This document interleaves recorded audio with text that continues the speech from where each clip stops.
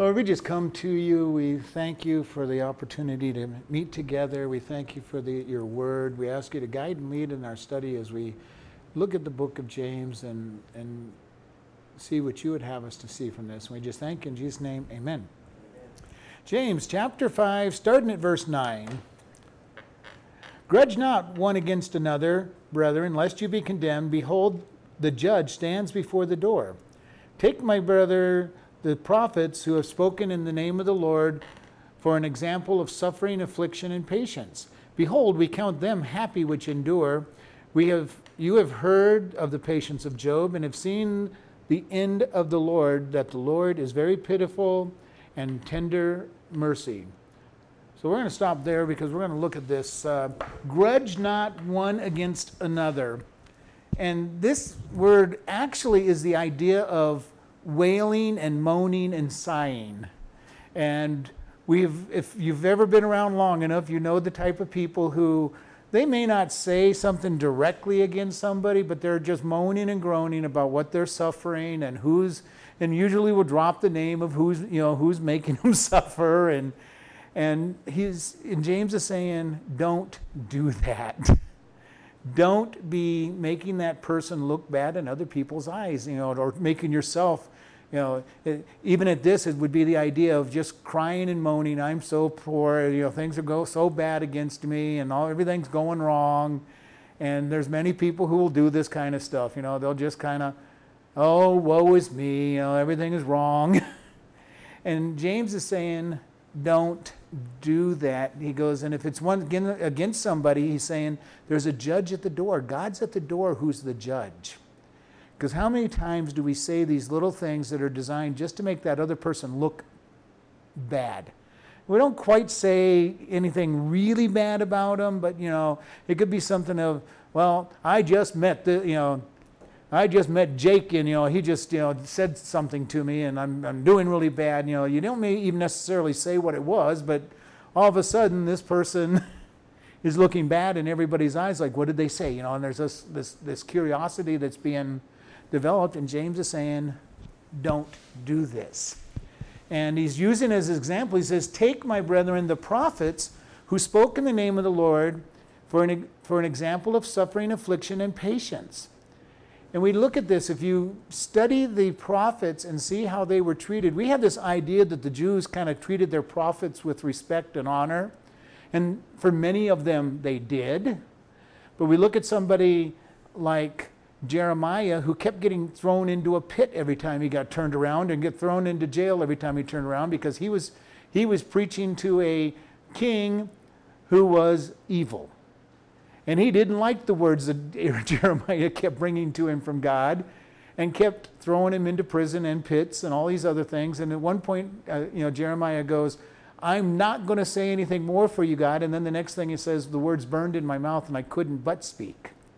We read in Hebrews that Isaiah was sawn in half, stuck into a tree trunk and sawn in half, because the king got tired of hearing his predictions against him. So we see over and over these prophets were not always well liked. You have Elisha speaking against the king that was evil. You had Elijah speaking against a king who was evil, and always being sought by the king. So we have this situation that God's prophets are not always held up to a high standard. And sometimes this is true even of a pastor who has to speak hard things to his church. Sometimes people don't like it when those hard messages come, and will criticize the pastor because he has to speak something that God puts on his heart, saying, we've got to correct this part of our life. And so he's saying, there's a judge at the door, but take these people, how they endure with patience. And this is very important. When we are suffering something for God, we need to endure with patience, because God is letting it happen. And his example that he brings up here is, think about Job. Behold, we count them happy which endure. You have heard of the patience of Job. And this is kind of an interesting statement. We count them, or we pronounce them blessed who endure these things. And why is that true? Because we grow from these trials. Whether we fail or pass the trial, we grow from them. We either learn what not to do in the future, or we learn how to walk with God. And this is where Paul says, in everything give thanks, for this is the will of God in Christ Jesus concerning you. Now, this is one of the hardest things for us to do, isn't it? To give thanks when bad things happen. And because it is so counter to what the flesh wants to do. The flesh wants to gripe and complain and argue with God and argue with ourselves and everybody around us. And God says, give thanks. Give thanks. Why? Because he's going to work it out for our good, or for good, excuse me. He's going to work everything for good. Even the bad works for good somehow. And this has been my experience over my lifetime. Not that I'm perfect about giving thanks for everything, but I've seen enough good happen in my lifetime from bad things that I'm starting to get better at, okay, God, I don't understand it, I don't know why, but I'm going to know that you're in control. And this is why it's important. This is why we share, and I've said this over and over, this is why we share what God does for us with other people, because it builds that faith up in people.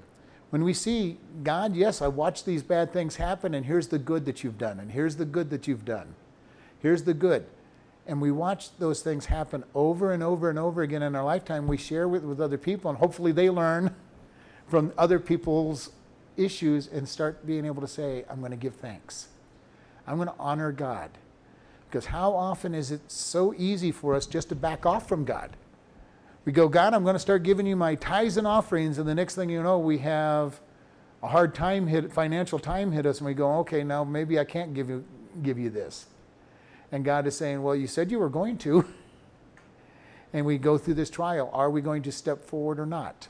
Are we going to learn to love people even when they're hard to love? And I can tell you, this is a very difficult thing to do. When you get somebody who's very hard to love, and everything in you says, I don't like this person, I don't want to be around them, and God is saying, well, I'm teaching you to love. I'm teaching you to love. And we're going, I don't know about this.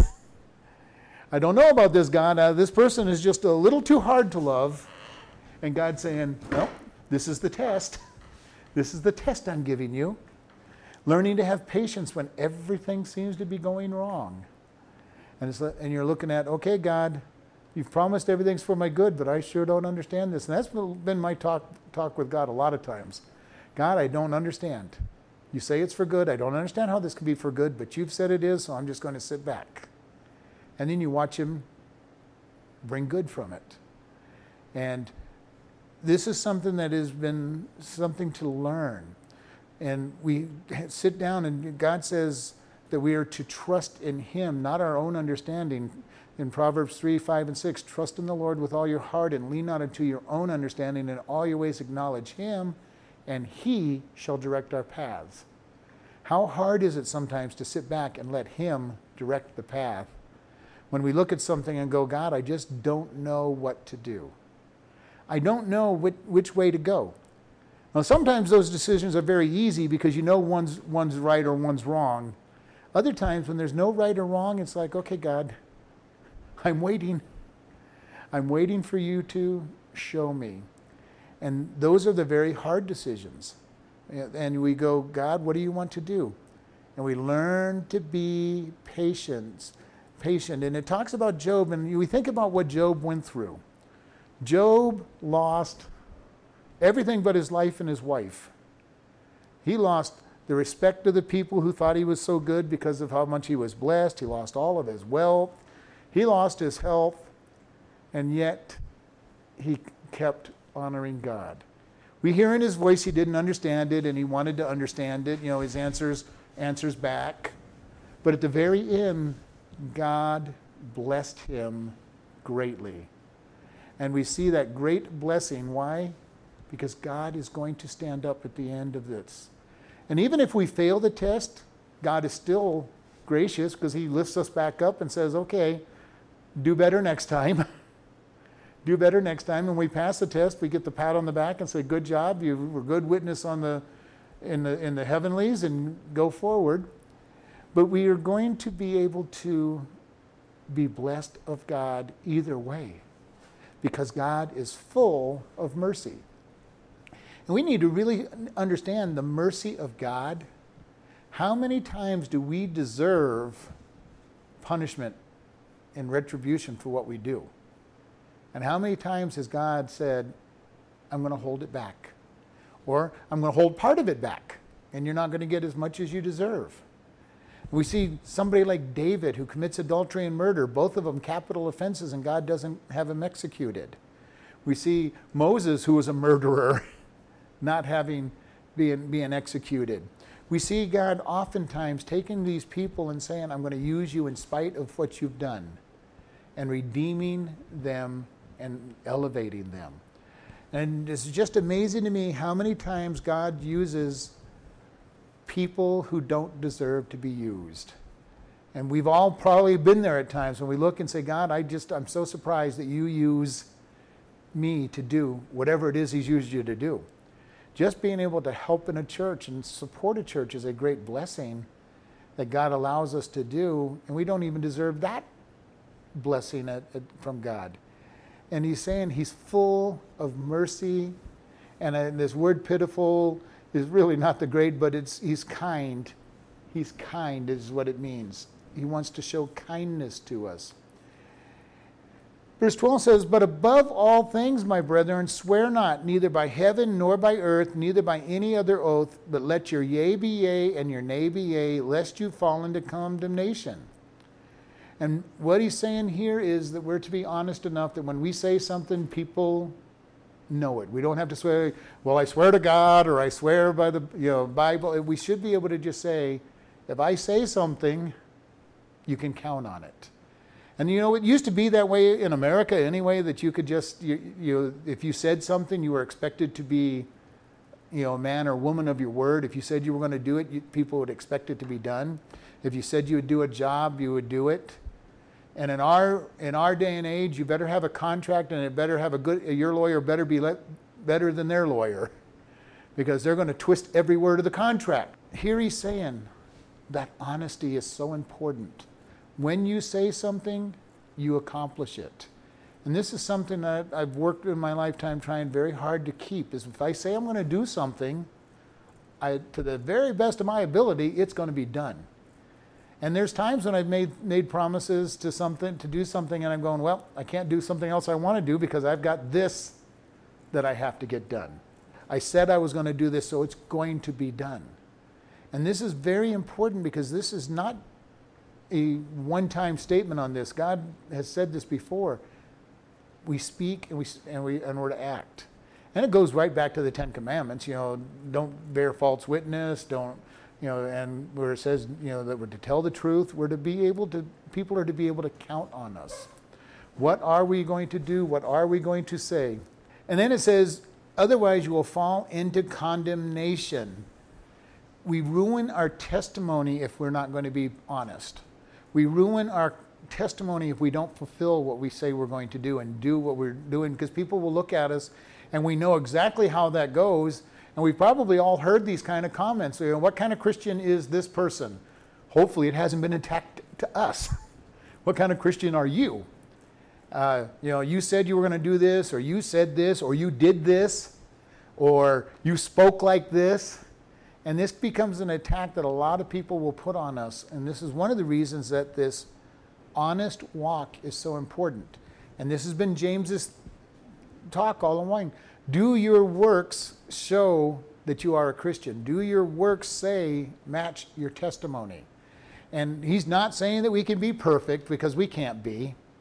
But this is something we hear and see frequently when people go out. They do drugs and zone out on drugs, or they get drunk, and people look at them and go, well, I thought you were a Christian. You're no different than I am. And this is something that is critical for us. Are we living through the Spirit as well as we can, a Christian-like life? Because the name Christian literally means a Christ follower. So we should be becoming more like Christ. And people look at us, and unfortunately, we've talked about this, the world has a over-exaggerated sense of what a Christian's supposed to be. But they do have an expectation that there's something, in some ways, we're going to be different. That we're not going to be like they are. Now, like I say, they get a little overboard, and we've all seen that. Well, you told a single lie over the last year that I've known you, and what kind of Christian are you? But you are also not perfect. They can take it way too far and expect us to be perfect, and that's not going to happen. But are we living a life that invites the criticism, or is it just a rare occasion that we are living a life that brings that criticism? And we need to be looking at that. If I am living in a sin that draws people to say, well, who are you? You're just like me. I've got a problem. But if I once in a while fall, and that's going to be what happens, then it's not the problem. And this is when we see this in another book where it says, no homosexual or murderer or liar or adulterer will enter into the kingdom of heaven. In the Greek, it means somebody who continually does that lifestyle. Not that they fell one time, not that they fell, just one time, okay, that's it, you don't go, but somebody who lives in a sinful lifestyle and continues in that lifestyle without conviction has to look at their life and say, do I know God? Do I know God? If you can walk in a known lifestyle that is sin without conviction, then you have to look and say, what's going on in my life? Because if you're walking with God, He's going to convict. He's going to convict. Now, you may walk in that lifestyle so long that you've pushed that conviction down and barely notice it anymore. But even then, you've got to start looking. Why can you sin without conviction? And I can tell you, when I sin, I usually get convicted pretty heavily, especially on anything that I know is a sin. Now, and sometimes we do things that at the time we don't consider sin. But God has worked in my life, and there's things in my life that He's told me are sin, that probably aren't sin for everybody. Verse 13, is any among you afflicted? Let him pray. Is any merry? Let him sing psalms. Is any sick among you? Let him call for the elders of the church, and let them pray over him, anointing him with oil in the name of the Lord. And the prayer of faith shall save the sick, and the Lord shall raise him up, and if he has committed any sins, they shall be forgiven. So here he's talking about actual practical things. He goes, if you're afflicted, are you suffering anything? He's saying, are you having a hard time? He says, pray. And we've talked about this. How many times do we go around and we're having a hard time and we work on trying to get it fixed, and then what do we usually say? I've tried everything else, I might as well pray. And here he's saying, you're afflicted, forget the everything else, pray. Now that doesn't mean we don't try to fix it after we've prayed, but God wants us to pray first, pray for everything. And this is something we've got to get into our mind, that we're to be praying. God wants to help us in the littlest problems that we have and giving us insight. If we bring Him in at the beginning of the problem, things are going to go a lot smoother. Because usually when we pray, we get the answer anyway. But if we start praying early on we pray for these things. And we give Him thanks and we say, God, thank you for giving me these answers. Thank you for helping me. And we see the miracles that God wants to put into our life. Too often we tend to walk in the flesh, walk in our ways and our understanding, and kind of push God back in the corner and say, God, when I need you, I'll come and ask for your help. And the amazing thing is, even though we do that to God, is how many times He actually just steps forward and helps us anyway. If it was me and somebody kept pushing me aside the way we push God, I'm going, okay, well, you thought you could do it yourself. You go ahead and do it. I'm just going to stay over here in the corner where you wanted me. But that's not the way God treats us. Because of the way He loves us and how kind He is, even though we push Him away, He still is right there when we turn around. And He doesn't say, oh, it's about time or finally. He just comes in and says, here's your answer. And He works on that answer. But here, James is saying, are you afflicted? Are you in trial? pray. Pray and ask God for the answer. And this goes against our flesh. It goes against us because we don't see that everything is really spiritual. This is something we have to become very convinced about. Everything that goes on in our life is spiritual because it involves God. We're His children. So it is a spiritual issue. Adam and Eve gave up paradise by sinning and made things hard for us. But everything in life becomes a spiritual issue. And this is one of the things I've said. I am thoroughly convinced that when we stand before God and He shows us our life, and I believe He's going to show us from the spiritual side of things, we're going to start understanding how much of these little things that we thought were little were actually pretty big things in the spiritual world. And how many times have you received a great blessing just because you made the right decision in a very little decision for God? You made this decision for Him, with Him, you prayed about it, and you see the blessing. And I think there's more blessings than we're ever going to understand. That God says, these little things, these things you thought were so little. How many times have you talked to somebody and they said, what really convinced them about somebody to become a Christian was watching somebody else's life? I've talked to a lot of people who says, well, yeah, I accepted Christ, but it was because of this person. And if you talk to that person oftentimes didn't even know that they were being watched. They weren't even aware that they were being an example of righteousness to this person. And this is something I have seen over and over again where people said, well, I was watching you and it just blessed me the way you did whatever it might be. And usually you were just living your life. You weren't even thinking about serving God at the time. You were just doing things for Him. You were helping people. You were just being obedient to God. You went to church every Sunday and the people watched you and said, wow, this person really is seeking and serving God. They're there. They go. With many of my neighbors, all my neighbors will know that I go to church because all they're going to do is watch me. They're going to watch me and they're going to know when I go to church, which is not good for those who might be wanting to rob my house, but my neighbors will know when I'm there because I do the same thing. I go to church. I'm carrying my Bible. We're going along. We talk to them. We share things with them. But are these the little things? And sometimes the little things we do for God are going to get us great blessing when we get to heaven. And God says, this person watched you. This person watched you. Our children watch us, which can be good or bad depending on what kind of life we're living. And our neighbors are watching us, and the people at work watch us. And people are saying, this is who, I want to be like this person. They've got something I want.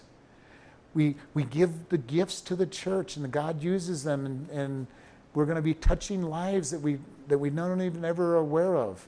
And I've shared with the church, and all the people that listen to us on the internet, I get the pleasure of being the one who talks, but everybody is the one that gives the money to keep the internet going and moving forward. And there's a blessing that's going to be part of everybody's life who gives to the church for that.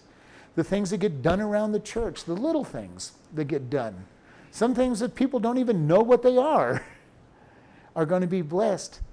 And all because people watch. He says, if you're merry or you're happy, it goes, let them sing psalms. God is looking for that rejoicing. When you're happy, I love to sing to God. I think about singing to God quite often. I will sing in the car. I will sing sometimes just because I'm wanting just to praise God. Sometimes I sing because I want to refocus my mind on God. And I love to just make a joyful noise unto the Lord.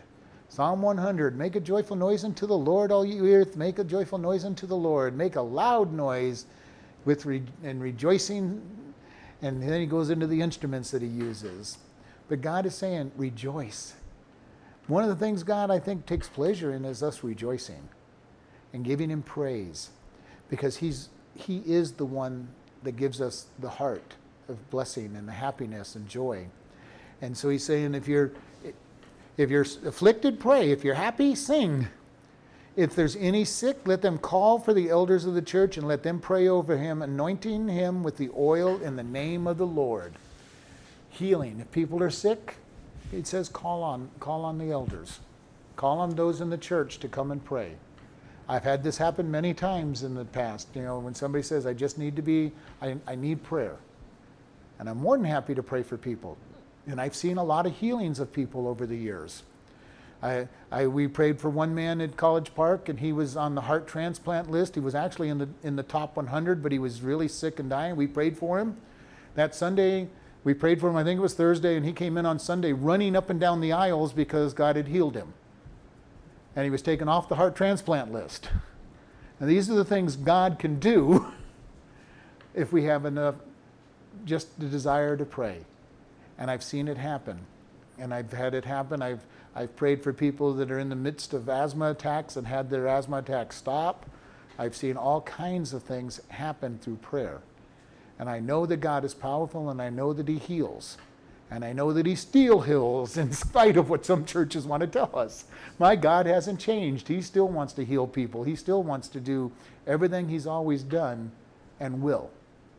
So he says, if you're sick, ask for prayer. And this is important, that we have people who will ask for prayer, and we anoint with the oil and we pray in the name of Jesus. And remember, we've talked about what name means. It's not just using his name, or, it is all the power and authority and reputation that's behind his name, which is why it's important for us to live in a testimony that lifts his name up. Because we're told we are ambassadors for Christ. We are ones that represent him to this world. And we think about this. We live in a world that's not our home. All right? We are ambassadors. Heaven is our home. Now, it's a home we haven't seen yet, but this world is not our home, and we should never be completely comfortable in this world, because this is not our home. And we represent God.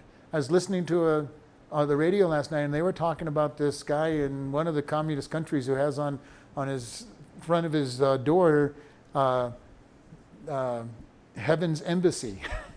And he considers his home an embassy for God. And he treats it as if it's an embassy. And if you know anything about embassies, if you have an embassy on a foreign territory, as soon as you enter into the gated part of that house, you have entered into the foreign country. All right?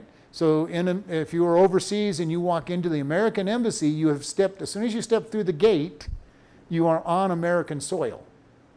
And it's considered American soil. The laws of America all of a sudden apply, and everything is American.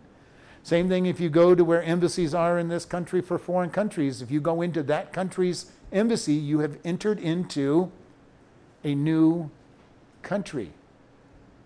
Do we treat our lives like that? That we are representing God and that we live in a place that is basically supposed to be heaven? There used to be that mentality toward churches. Churches used to be considered, basically, you've stepped into God's kingdom. That's why in America, they're not taxed. In most of Europe, they're not taxed, because they were treated as God's possession.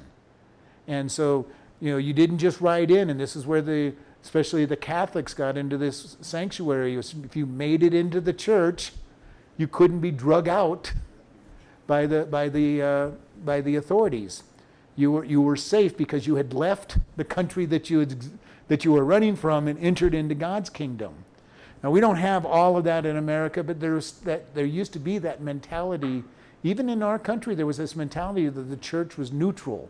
It was not technically a refuge place, but at the same time, it was someplace you had to be invited into. You couldn't just charge into. And here he is with this. Are we living in the name of God? The reputation. And then it says, the prayer of faith shall save the sick, and the Lord shall raise him up. And if he has committed any sin, he shall be forgiven. If they seek that healing, and this healing is much more than just physical always. It can be spiritual, it can be emotional. But it says, God will heal. And like I said, I've seen the healing so many times.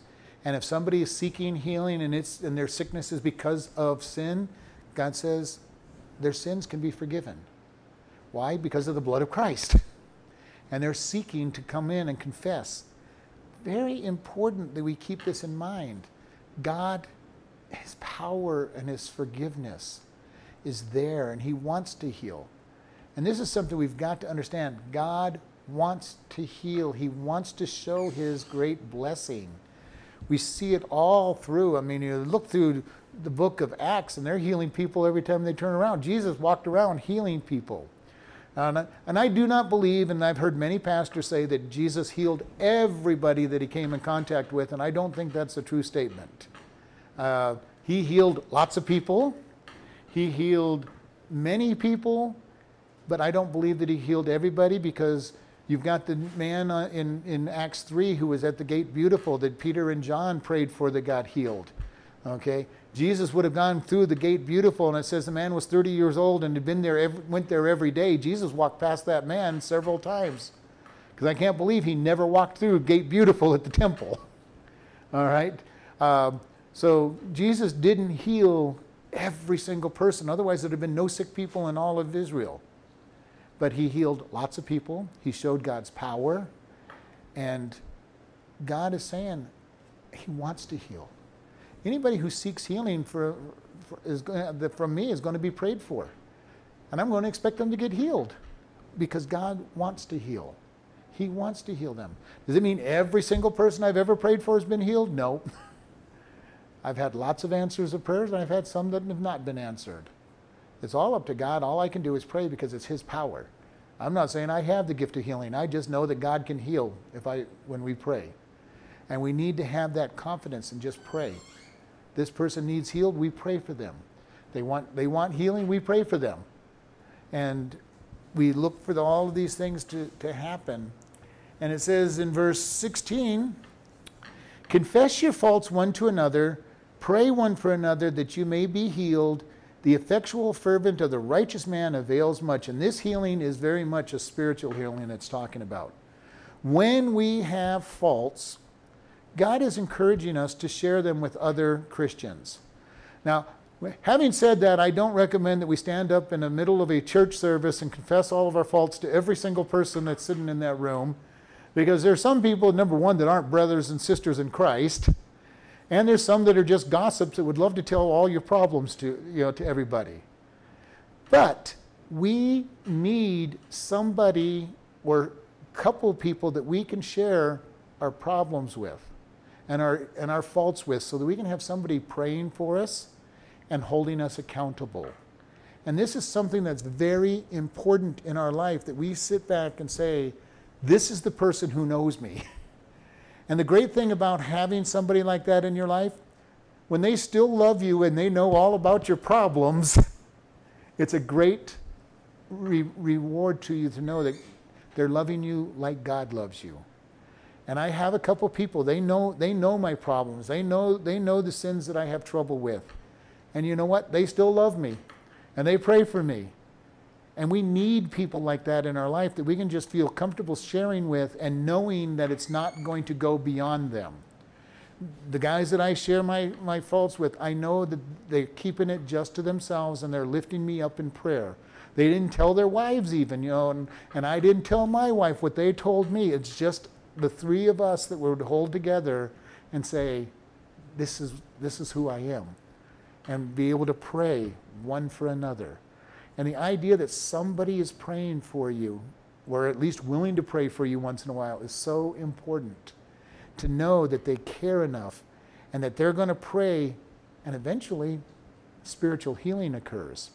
Because when they're lifting you up, Satan can't come along and say, well, I know who you really are and nobody else does. If you have a hidden sin, he uses that against you all the time. When we have something in our life and it's like, if it came out to light, somebody would be hurt, or I would be hurt, or God's testimony would be hurt, Satan loves to be able to use that and say, well, they really knew who you were, nobody would love you. And he uses that accusation to a lot of people. They really knew what you do on your spare time. If they really knew who you were.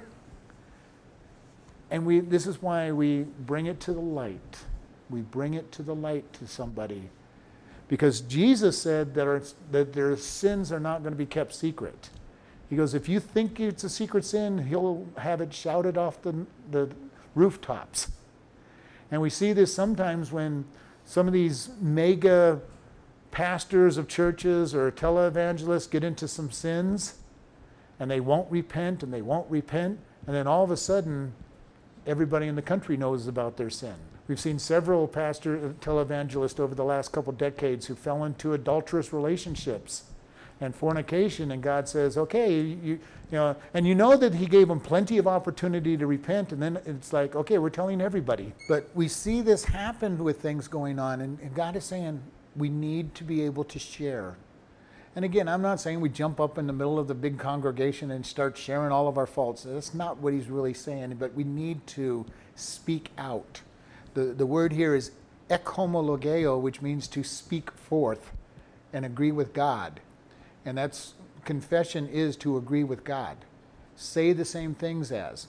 And how many times do we say we're confessing to God, but we try to excuse our actions? Well, God, I told this lie, but if I had told the truth, this would have hurt somebody, you know. And God's saying, no, that's not a confession. You're excusing what you've done. You haven't said that it's a sin. And this is what God wants us to be able to do. It is a sin. And we see this happening in our world right now, where the world is trying to make everything that happens that God says it's a sin, and the world is saying, well, it's a sickness. And this is a serious issue that's going on. We have people who are drunks, and now it's like, well, it's not a sin of being drunk. We're calling it, you're an alcoholic. You have a disease. Now, there may be a disease element of it when you've done it long enough that it's becoming a problem, but God says it's a sin. And if he says it's a sin and we're trying to excuse it as a sickness, we have a problem because we don't deal with things the same way. We're not going to deal with a sickness the same way we will deal with a sin. We're having psychologists now telling us that people are addicted to sex. It's a sickness rather than a sin of adultery and fornication. And we're seeing this all over, where psychology is starting to say you have sicknesses, you don't have sin. You're not a thief, you're a kleptomaniac.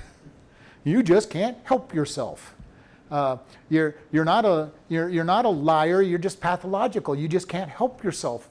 You know, and we see this happening in this, and Satan is working real hard to make all of what God says is sin into diseases so that it can be excused. And if we make it a disease and we're trying to make excuses, we will never deal with it as a sin. And this is very important, and we're seeing this happen all over the place. And we're seeing all kinds of people who use these as excuses. Well, I just have this sickness, so I can't help myself. And I got a doctor supposedly trying to help me with this, but well, let's call it a sin and ask God to take your sin away from you, and you'll probably be very successful. Where the doctor won't be. Now, am I saying there's no element of sickness in these things if you do them long enough? No, there might be elements of sickness if you do something long enough. If you're drinking or doing drugs long enough, you get yourself addicted, and all of a sudden you now have physiological and physiological and psychological issues with it. But it started out as a sin, and you did it often enough to make it into other problem. Homosexuality went through all of these stages. It used to be a sin, then it became a sickness, and now it's becoming a normal behavior. And this is where Satan is trying to take all of these things. He takes them from sickness, from sin, to a disease and sickness. It's just normal behavior. And we have to be careful. We have to get into God's word and say, sin is sin. I don't care if everybody else is going to say it's sickness. Sin is sin. It needs to be confessed that it is sin, and have people praying for me for deliverance.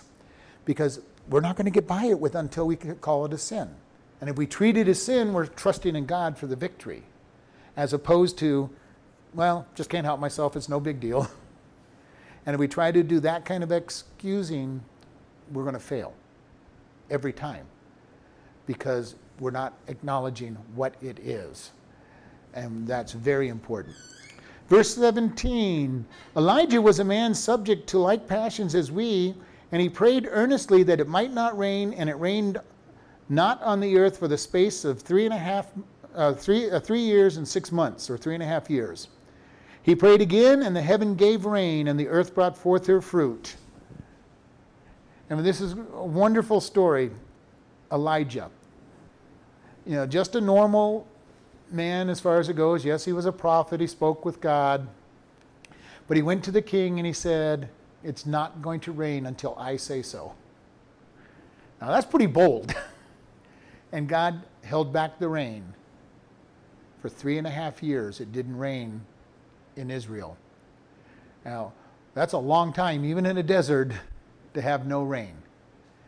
And if you read that story, many of the stories talk about all these things that went on because of no rain, and how hard it was on people, and how people, as you would expect, started suffering from famine, because no rain means no crops, or very little crops, because you can only take so much water from the rivers as the rivers start dwindling because there's no rain.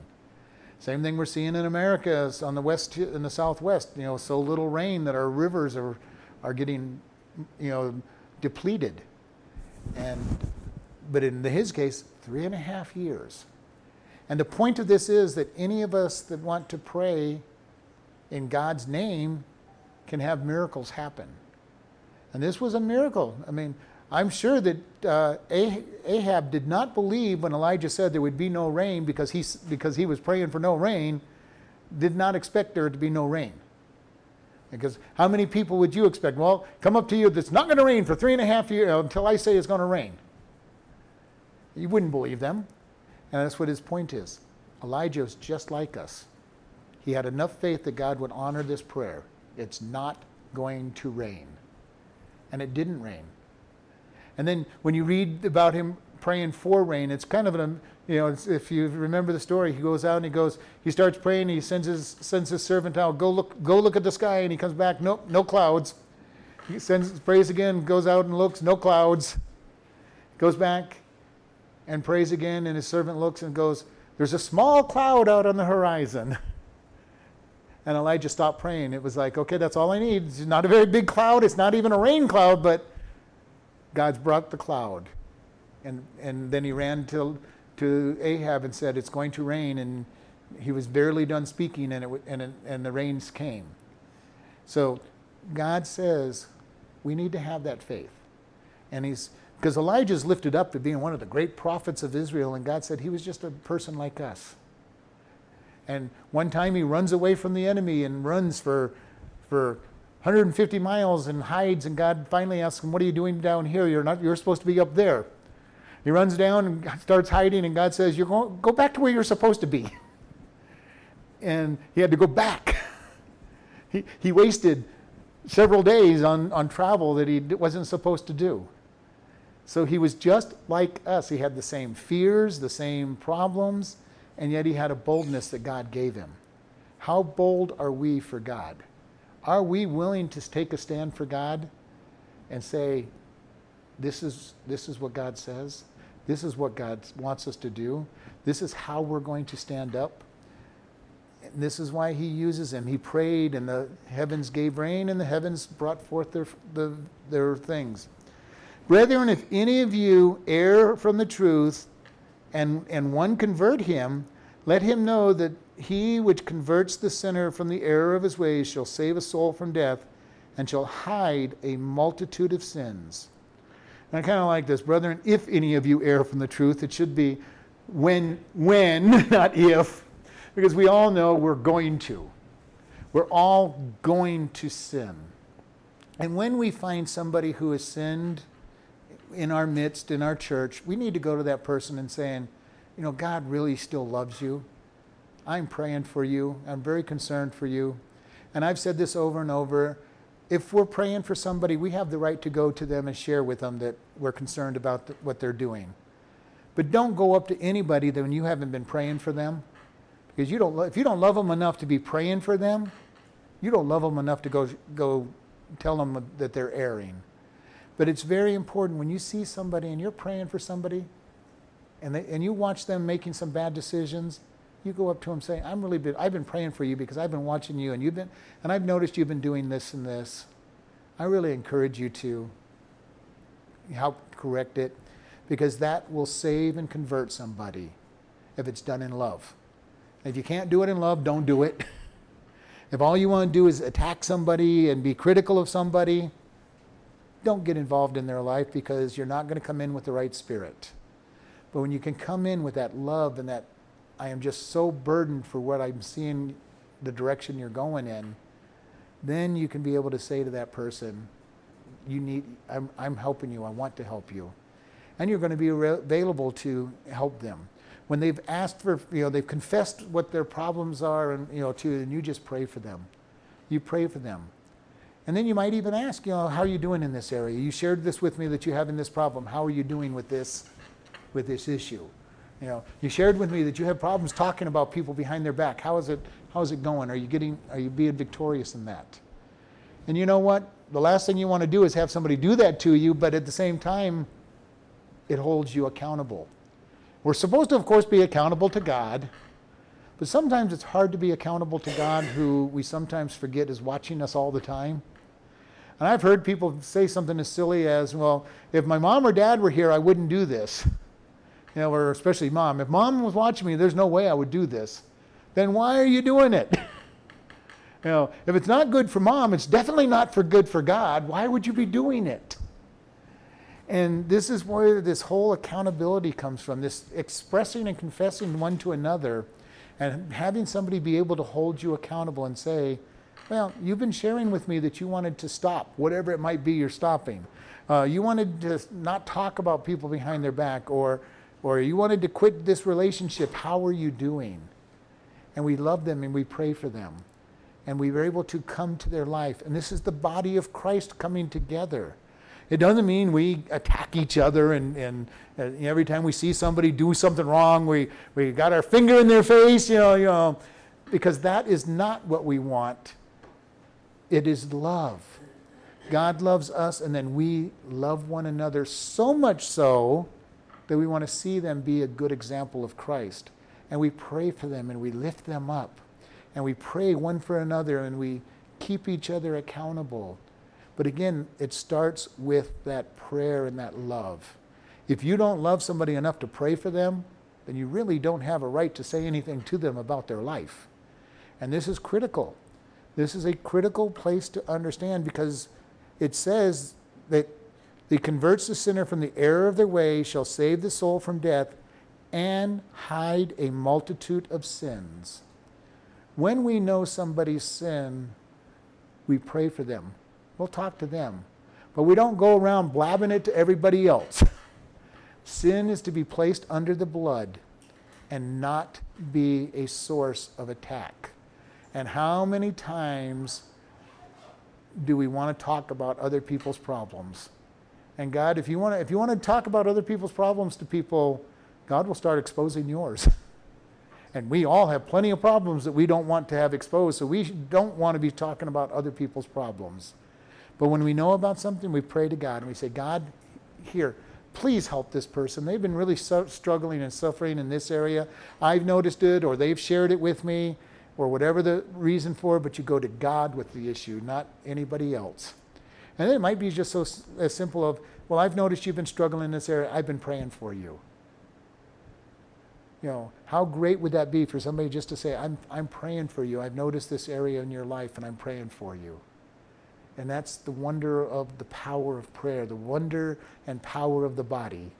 When the body gets injured, it sends blood cells to the injury and heals that injury, and that's the way it should be in the church body, in the church. Individuals come to the person who's suffering, not to criticize them, not to attack them, but with love and saying, I'm praying for you, I'm really concerned, and I'm praying for you. And that is what the value of the church body is all about. That we work with one another, not in a condemnation, not in a critical way, but we love one another enough to pray and encourage and build up. Let's close in prayer. Lord, we just thank you for this day. We thank you for this message. Help us to learn to be loving to one another, that we learn to follow you and build you up. And we just thank you in your Son's name. Amen.